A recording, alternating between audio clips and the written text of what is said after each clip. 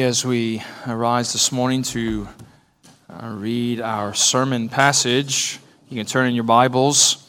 As always, I hope you have one with you to the Gospel of John, the fourth book in the New Testament, and chapter 17 is where we continue our ongoing studies through this wonderful gospel message unto us. And we come today to what I think is the shortest text that we've had so far. And I think we will have in our ongoing study through John's Gospel. Is all we want to look at today is verses 1 through 5 of John chapter 17. So let me read those verses for us and then pray for God's blessing on our study, and we'll begin together. So hear now as the Lord does speak to you once again through His perfect word. When Jesus had spoken these words, He lifted up His eyes to heaven and said, Father, the hour has come. Glorify your Son, that the Son may glorify you, since you have given Him authority over all flesh to give eternal life to all whom you have given Him. And this is eternal life, that they know you, the only true God, and Jesus Christ, whom you have sent. I glorified you on earth, having accomplished the work that you gave me to do, and now, Father, glorify me in your own presence with the glory that I had with you before the world existed. The grass withers and the flower fades, but the word of the Lord stands forever. Let's pray once again. Father, we do love your word, and we ask that you would lead us this morning by your Spirit to meditate on your truth, that you would strengthen us according to your gospel, that you would teach us the way of life in our Savior. In your steadfast love, we pray that you would give us that eternal life, that we might know you and love you. In Christ Jesus, in whose name we pray. Amen. You may be seated. I once sat in a seminary class that was taught by a rather famous professor, and as these classes tend to go, all of the students were jumping into the room with no small amount of eagerness. There was this buzzing kind of energy to spend this intensive class, so this week-long number of hours with a professor and learning from him some of the depths of systematic theology. We were so eager to plumb as far down as we could go into the truths of who God is and what that meant for us. And by the time the week was done, I think to a student in the class, all of us felt that we had indeed known something, observed something, even experienced something of the depths of who God is and who Christ is for us. But what we discovered along the way is that some of those depths, if not even the deepest of the depths, were not truths that He communicated to us through His teaching. However formidable and useful that teaching was. Because what he would tend to do at the beginning of the class each morning, he would start almost with the exact same sentence each day. He would say, let us begin with a word of prayer. And then he began to pray more than just a few mere words. Minutes became more minutes. And those minutes became even more minutes. And by the end of the prayer, though, we felt as though we were privileged to enter this inner sanctuary, that this Holy of Holies, as we frankly learn more about who God is and who Christ is in the midst of His prayers than any book of His we could have ever read. Because maybe you know how it's so true that few things, if any, reveal what a person knows about God, reveal what a person understands and experiences about God than how they pray. That's why some of the old masters of the Protestant tradition would almost, to a man, say something like, what a person is on their knees before God, that's what the person is, and nothing more. It's in prayer that you discover what lies at the depths of the heart. And that's true, of course, for professors who teach in seminaries. It's true for ordinary Christians like you and me. It's also true, as we're going to see this morning, of our Savior Himself. Because when you come to John chapter 17, you come to what's the longest prayer, recorded prayer of Jesus in all of the Bible. It's justly one of the most beloved passages in all of the Gospels, and it's a passage where we find Jesus praying audibly there at the upper room for his disciples, for us, even we'll see today, for himself, and it's as though his heart opens before us, because again, few things unveil a person's heart like what they pray for and how they pray. Martin Luther said of John chapter 17, it's truly beyond measure a warm and hearty prayer as Christ pours out the depths of his heart. He continued by saying, it sounds so honest, so simple. It is so deep, so rich, so wide that no one can fathom it. And even Luther's eventual successor of sorts, close friend and associate, Philip Melanchthon, in his final lecture he ever gave, was on this very passage, and he said, there's no voice that has ever been heard, either in heaven or earth, more exalted, more holy, more fruitful, more sublime than this prayer. And if your Bible's anything like mine, you might have a heading there above, John chapter 17, that says, the high priestly prayer. It's commonly understood, and rightly understood, as this work of intercession. That is a high priestly prayer. And it's rich in its Old Testament background, because it's true in the Old Testament that what we see about the work of a priest, a high priest, is that what was vital to his ongoing ministry for Israel was intercession. That he was a man who wore this ephod over his robe, and on that ephod were the names of Israel, and it was symbolic of him carrying, not just in his ministry, but in his praying, carrying the people into the Holy of Holies before the throne of grace and on the great day of atonement. What's actually striking is that the high priest would pray, as someone has called, in three concentric circles. He would begin by praying for himself and the ministry that he would perform on that day. Then he would begin to pray for others in the priesthood who would join him in this service. And then he would pray for God's people. And interestingly enough, significantly, Jesus has those same concentric circles in John 17. Because what we're going to see today and in the ensuing weeks is, if you just glance down at your Bible, you could even mark this off. Verses 1 through 5, he's praying for himself. Verses 6 through 19, Lord willing, we'll get there in 2 weeks. He prays for his disciples, those serving alongside him in the ministry. And then the final section, verse 20 through 26, finds him praying for the broader church. Thomas Manton, who was an old English preacher in the 17th century, preached 45 sermons on John chapter 17. We're going to preach 3. And I'm sure that says something about me. May say something about you too, that we're going to do 3. What we want to see this morning is what Jesus prays for himself. And kids, if you notice as I was reading the passage, there's this word, or it's kind of cognates that shows up, this word glory 5 times in 5 verses.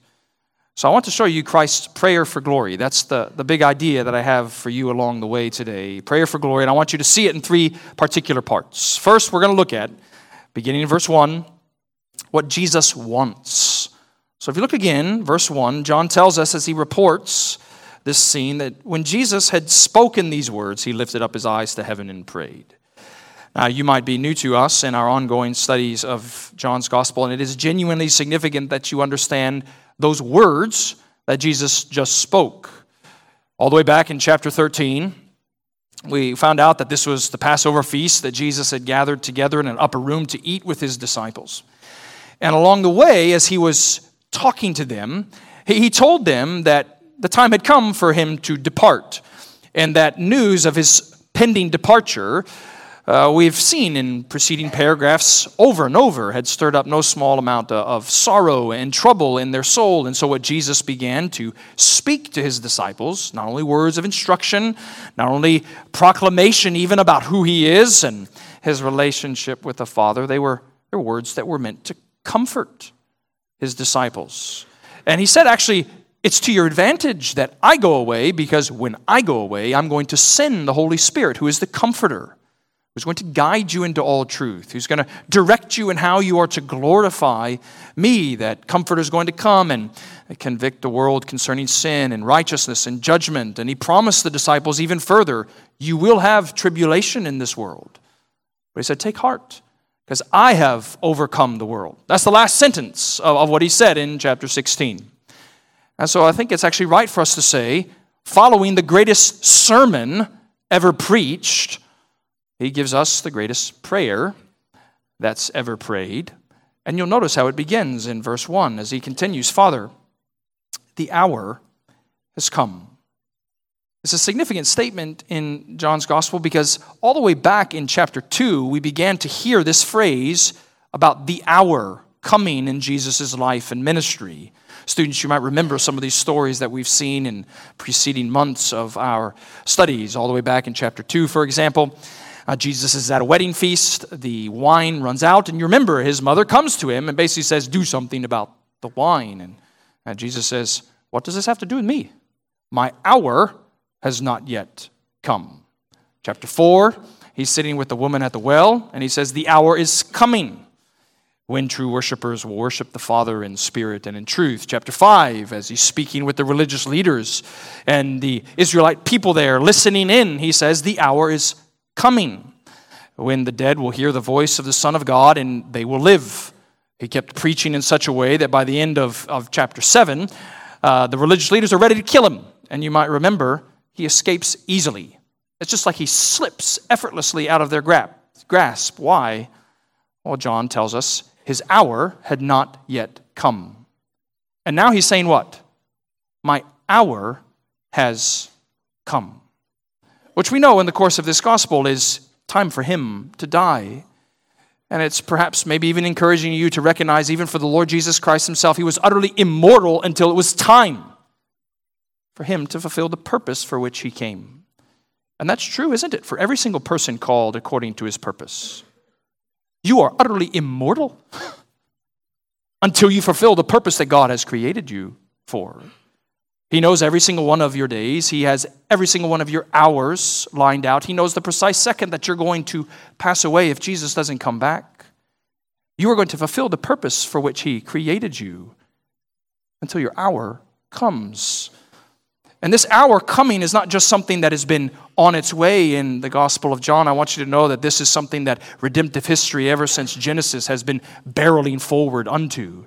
Because in Genesis chapter 3, didn't the Lord promise that the seed of the woman would come and crush the seed of the serpent? And then throughout the Old Testament, as the books span forward, what do we see? Leaders coming and going, kingdoms rising and falling, exodus and exile, types and shadows that are nothing more than birth pains to give rise to this hour. And what does Jesus want as he stares into that cursed cross of Calvary? What does he long for most? Notice how he says in that central climactic petition, Father, the hour has come, glorify your Son, that the Son may glorify you. Our kids, if you've grown up in a church, I trust that one like Redeemer has used this word glory quite a bit. We need to understand actually what that word means if we're to understand what Jesus longs for. We might even say is desperate for in that trying hour that's soon to come, that he would know glory from God. The word's used, of course, all over the place in the Old Testament. In the Hebrew, it's just originally a word that speaks of weight. It focuses on heaviness. In the ancient world, if you were to look at a king's glory, you would look at what he's wearing. Crown, flowing, beautiful robes, jewelry that would be dangling off of him.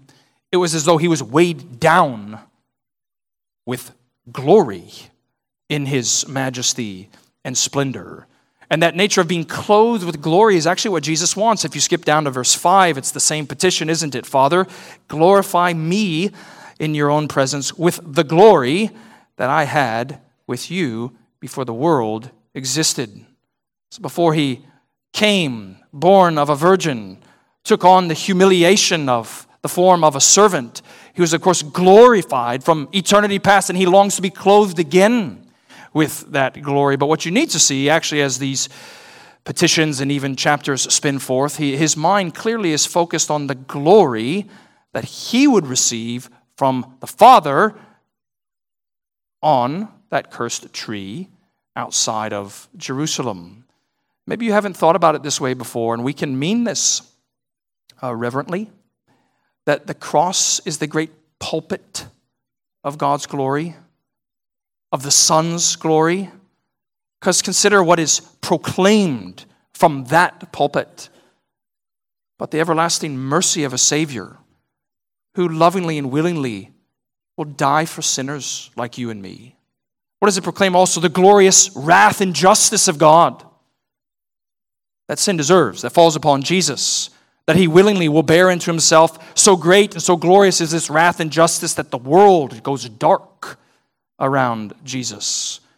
Doesn't it proclaim also the glory of Jesus in his obedience, his perfect law keeping, that he can spill forth blood perfect and precious that can atone for sinners like you and me? What he's asking for is not strength to endure the trial. What he's asking for is not even escape from the coming horror. What is he asking for? What does Jesus want? Glorify me so that I might glorify you. Well, notice secondly what Jesus gives. He continues, you notice verse 2. Since you have given him all authority over flesh to give eternal life to all whom you have given him. It's a simple statement, isn't it, about the sovereignty of Jesus and the theological logic? It's simple. Everyone who's ever lived belongs to Jesus in his authority. But only some who have ever lived belong to Jesus in his saving power and gracious gift of eternal life. He's saying that he rules over all people, but there are some sovereignly given to him by the Father, and it's to those that he gives eternal life. And what's eternal life? Well, Jesus' simple, almost catechetical definition. Notice verse 3. And this is eternal life, that they know you, the only true God, and Jesus Christ whom you have sent. It was actually 50 years ago, believe it or not. Some of you will understand when I say believe it or not, that an Anglican theologian named J.I. Packer published a book that became his best-selling classic work, selling over 1 million copies, and it almost became synonymous with his name. And when he put the book together, he didn't have any optimism that it would sell many copies, let alone over 1 million copies. He grabbed a few different articles that he had written for what's now a defunct evangelical magazine, and he threw it together in a book, and he said in a later foreword to the book that he had little hope of general interest in the subject. And that book was titled Knowing God. And what not everybody knows or even remembers about that best-selling book is that it begins in the first chapter copying and pasting a few words from a 20-year-old preacher in London named Charles Spurgeon, who said this: "The highest science, the loftiest speculation, the mightiest philosophy which can ever engage a child of God is the name, the nature, the person, the work, the doings, the existence of the great God whom he calls Father." And he goes on to say, the most excellent study for expanding the soul is the science of Christ and him crucified, and the knowledge of the Godhead in the glorious Trinity. Now, I wonder how many of you 20-year-olds can say something like that? How many of you 80-year-olds can say something like that? None of us have such power and eloquence to say anything like that. But I do trust that you can sincerely say, this is eternal life, that I know God, and I know his Son, Jesus Christ. Because, of course, what Jesus is pointing to here is something more than just mere knowledge of his character in person. We're not talking about the kind of research that generates knowledge. However, even useful and I suppose even necessary such research into Christ might be. It's not just this ritualistic kind of obedience to religious rules that brings knowledge of Jesus. We're talking about this experiential overflow of a heart that's been subdued by his majesty, a mind that's captivated by his mercy, a soul that's stirred by his glory. I suppose maybe the simplest way to illustrate it would be the difference that we have in reading biographies versus knowing the subject of the biography. I mean, students, I don't know what courses you like in school. My favorite always was history. And my favorite way to continue to learn history is just through biography. But of course, I can only know so much about that person from biography. To such a degree, I can say, I don't really know that person personally and intimately. But Jesus says, here, you can know, not just me, you can know God the Father personally and intimately. And that's what it means to have eternal life. And I suppose it's even necessary that we note, if we again look at verse 3, it's know God, who is the only true God, and Jesus Christ. We know by this point in John's Gospel that there's no such thing as knowing the Father apart from knowing the Son. All worship of God that doesn't include worship of Christ is just vain idolatry. All hopes outside of Jesus Christ are pointless ambitions and desires. Isn't it true, even heaven without Christ is but a pale and pointless paradise? Do you know Jesus? Because he himself knows that many don't. If you skip down in your eyes to the end of this chapter, look what he says in verse 25. He says, "O righteous Father, even though the world does not know you, I know you, and these know that you have sent me." Do you know him and the eternal life that, of course, he alone can give? What does Jesus want? He wants glory from God. What does Jesus give? The eternal life of God. Maybe thirdly, we can just simply say what Jesus does. You look what he says in verse 4. He says, "I glorified you on earth, having accomplished the work that you gave me to do." And we know even by this point, don't we, children, that he hasn't fully and finally accomplished the work that was given him to do, die on the cross for sinners. But at this point, when he's only the night before, only hours before, staring into what is coming on the way with his pending death, it's so certain that he's going to achieve salvation for his people that he can say, "I have accomplished the work that you have given me to do." Everything to this point, perfect obedience. Everything coming from this point, exactly what you told me to do. So often in John's Gospel, we've seen, haven't we, Jesus will use language like his chief delight. His glorious food, even spiritually speaking, is to do the Father's will, and he's going to do the Father's will perfectly. That's why Jesus is the only person who's ever lived that can say these words, "I have accomplished the purpose for which you sent me." Maybe you feel like I often do. You look back on days, months, years, and you realize that in some ways, at least from a certain perspective, they feel nothing more than a record of not accomplishing what I was supposed to do. Sins and failures that deserve God's justice and punishment. That's why this is such good news.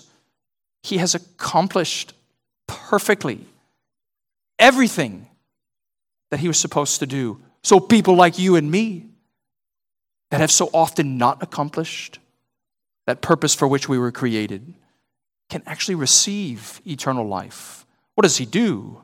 What does he continue doing? Accomplishing the purpose of glorifying God in all things. It's a glorious prayer, the way he introduces it. I want you to see also it's more than that for people like you and me. You know, I mentioned earlier on, it's true throughout church history, you've had so many well-known preachers, ministers, have an unusual attachment to this chapter. And another one of those preachers was a man named John Knox. He, in the 16th century, in many ways was like the founder of Scottish Presbyterianism, a rather stunningly powerful preacher. Well, when he's 58 years old, 1572, he contracts pneumonia. And in November of that year, it's clear to all that he's beginning to die. So one day, he's gathered around his bedside, his wife and his closest friend Robert, his wife Margaret and friend Robert. And as the story goes, John Knox looked over at Margaret and said, grab the Bible. And he said, quote, go to the place where I first cast my anchor. She knew exactly what he was saying, which maybe it's its own, perhaps, probing reality for couples. If a spouse was to say to you on your deathbed, go to that place where I first cast my anchor, would you know where to turn? Well, where does she turn? She knows, Margaret, exactly where John Knox wanted her to turn, which is John 17. She read slowly, patiently, about the Lord's Prayer for himself, the Lord's Prayer for his disciples, and of course the Lord's Prayer for his church. And then, supposedly, according to at least one account, the last dying words of John Knox were nothing more than, oh, what a comfort that chapter is. And it's true. Jesus' ministry, ever since chapter 13, particularly his disciples, has been little more than to give what to his people? Comfort. He's given them comfort in his instruction. He's given them comfort in some gentle rebukes. He's given them comfort in his promises. He's now giving them comfort what? And getting to be an audience that listens to what a Savior prays for his people. It was rather normal at this time, certainly in Jewish culture, for someone to do what Jesus did according to verse 1, which is lift up his eyes to heaven, maybe even lifting up his arms and praying audibly.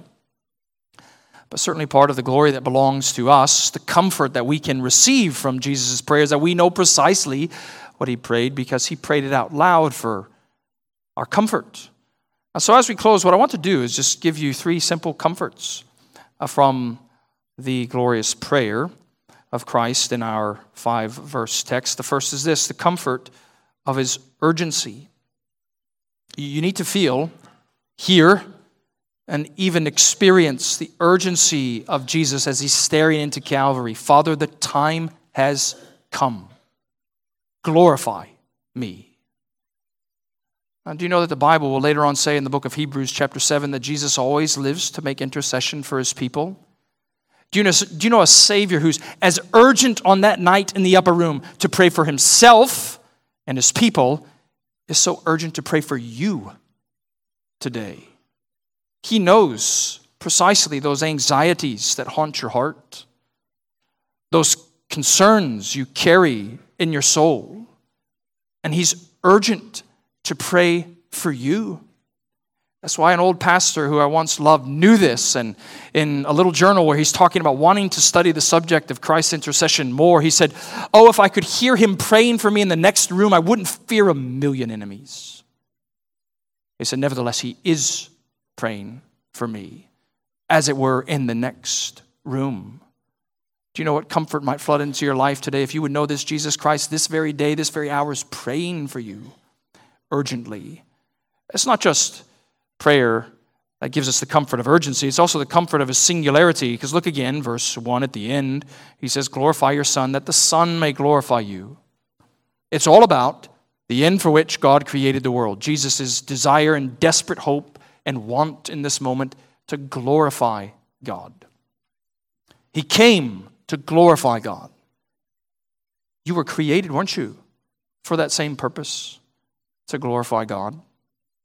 You know, kids, maybe the easiest way I could speak to you about this is every Friday night at the Stone House. You know, we make pizza, homemade pizza, to go along with our movies, and something of a strange Stone tradition is we also make Daddy's Rice Krispies, which means we just make a Rice Krispie recipe that I invented, that I like, that we throw whatever candy's left over from Halloween into.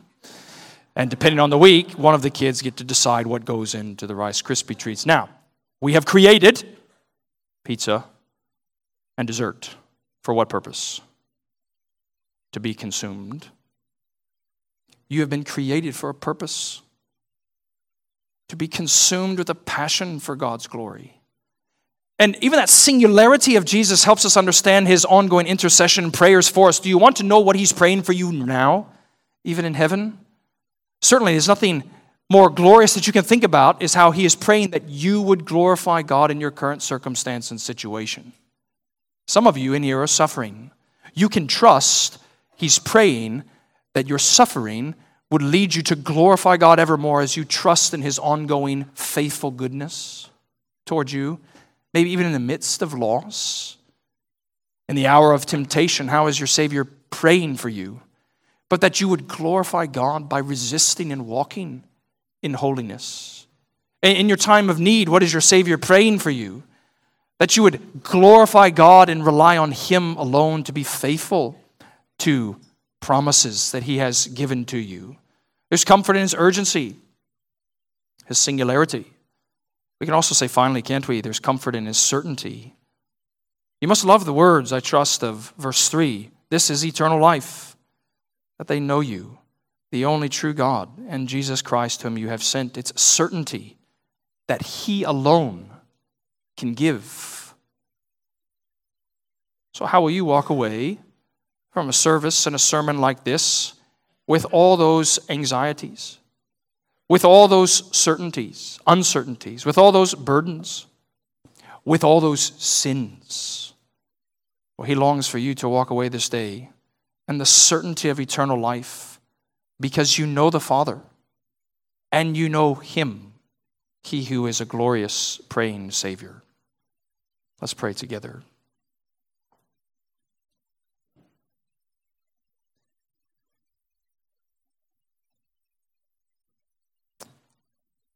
Father, we simply ask this day that by your mercy and sovereign grace you would minister the comfort of Christ to our hearts, that we might know him evermore, love him evermore, and glorify him evermore, that you would be made mighty and majestic in our lives. And we do pray it all in Jesus' name. Amen. Well, let's stand together.